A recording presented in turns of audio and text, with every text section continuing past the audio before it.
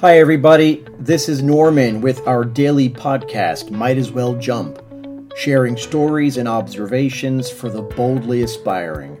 This is episode 8 of season 1, Might As Well Jump, sharing stories and observations for the boldly aspiring second language learner, and episode 8, about confidence. I was working with a student the other day, and we got to talking about confidence, and the student was saying, well, one of my objectives is to feel more confident or to be more confident. And I started thinking about this. Well, honestly, it's something that I've thought about before, but it reminded me of the dilemma.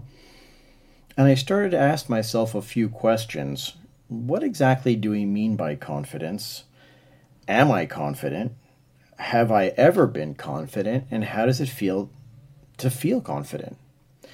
Well, if we talk about what confidence is, I think that what we need to be able to do is to really be clear on the feeling. And there are a number of questions that come to mind that we need to take into consideration. How do we know we are sincerely confident? How do we know we're being honest with ourselves and not just posturing? How do we prevent ourselves from descending the rabbit hole, the rabbit hole of endlessly searching for, waiting on that elusive confidence, whatever that might be? And then I thought to myself, what is required for someone to transition to confidence? What is this whole idea of confidence?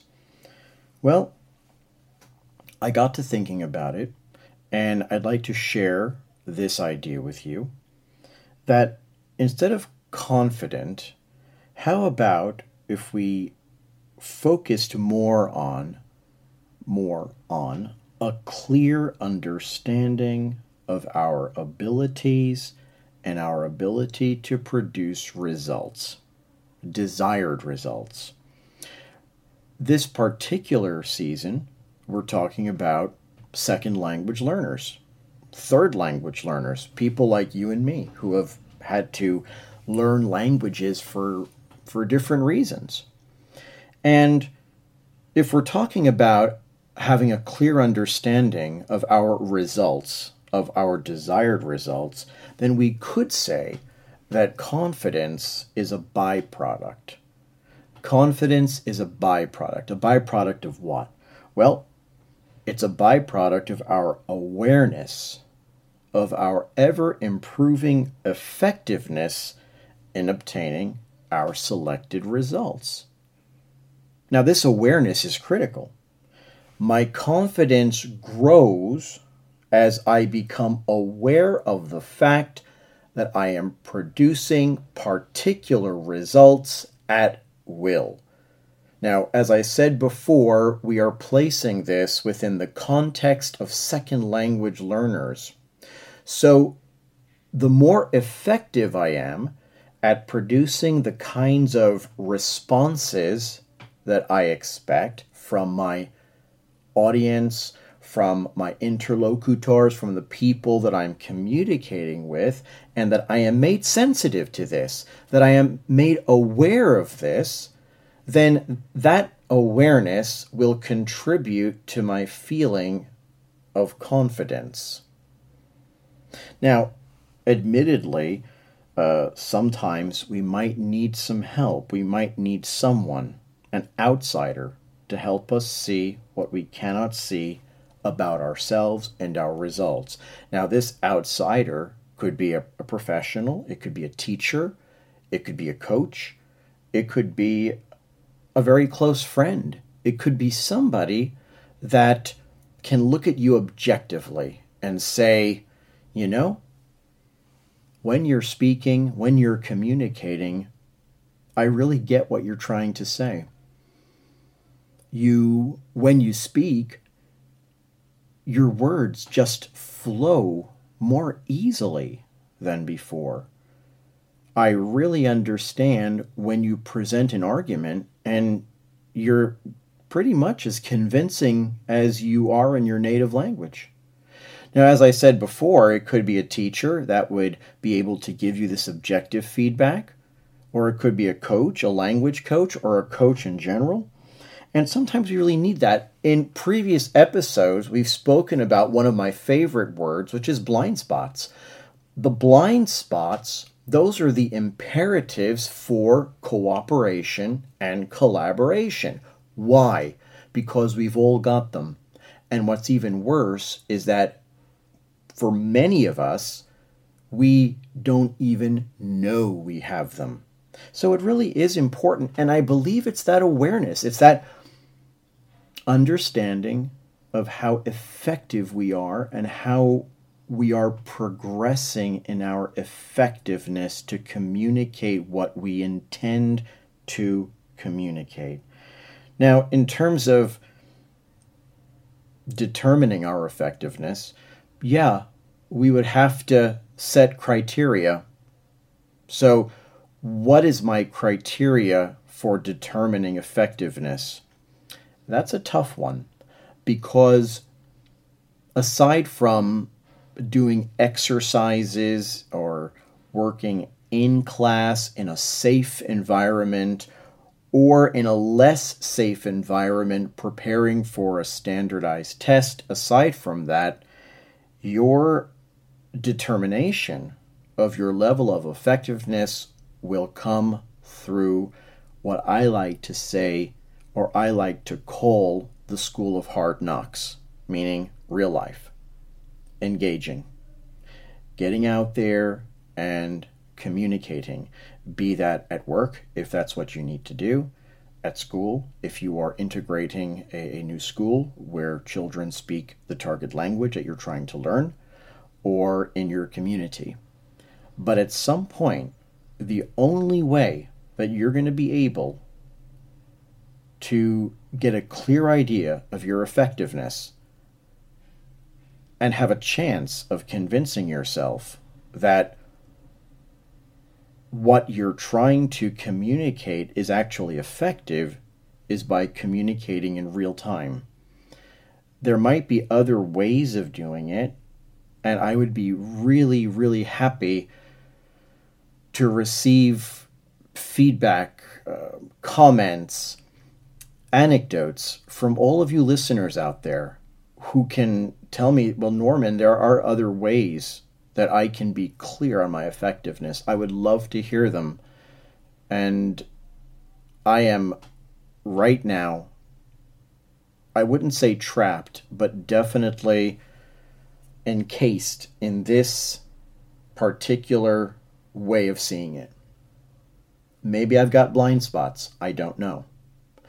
I would love to know, because my experience as a teacher and as a student of languages is that there is no better sign or no better indication of your effectiveness than getting out there and actually communicating.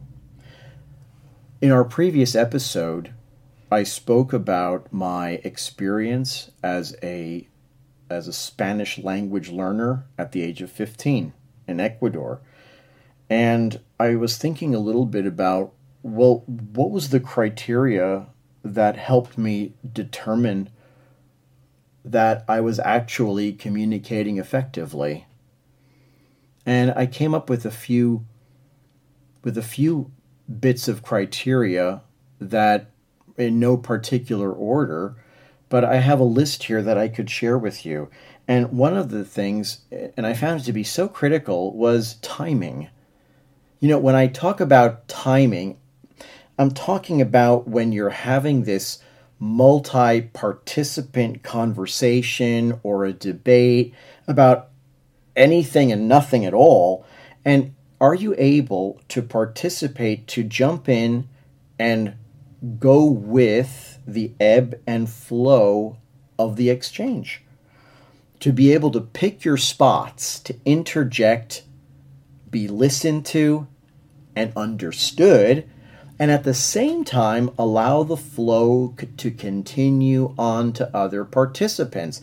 That whole timing issue, being able to jump right into that flow of conversation without hesitancy, without translating, without the gaps that can take place when we are not communicating effectively.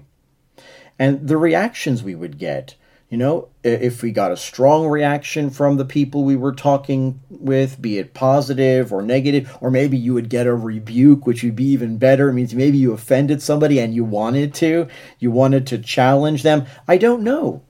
But the timing, I believe, is a part that when you feel that you are seriously in the flow of a dynamic conversation among your peers, among others, and you're able to jump in there, say what you have to say, be understood, appreciated, hated, whatever, allow the other person to have the word, move in and out. It's like a dance.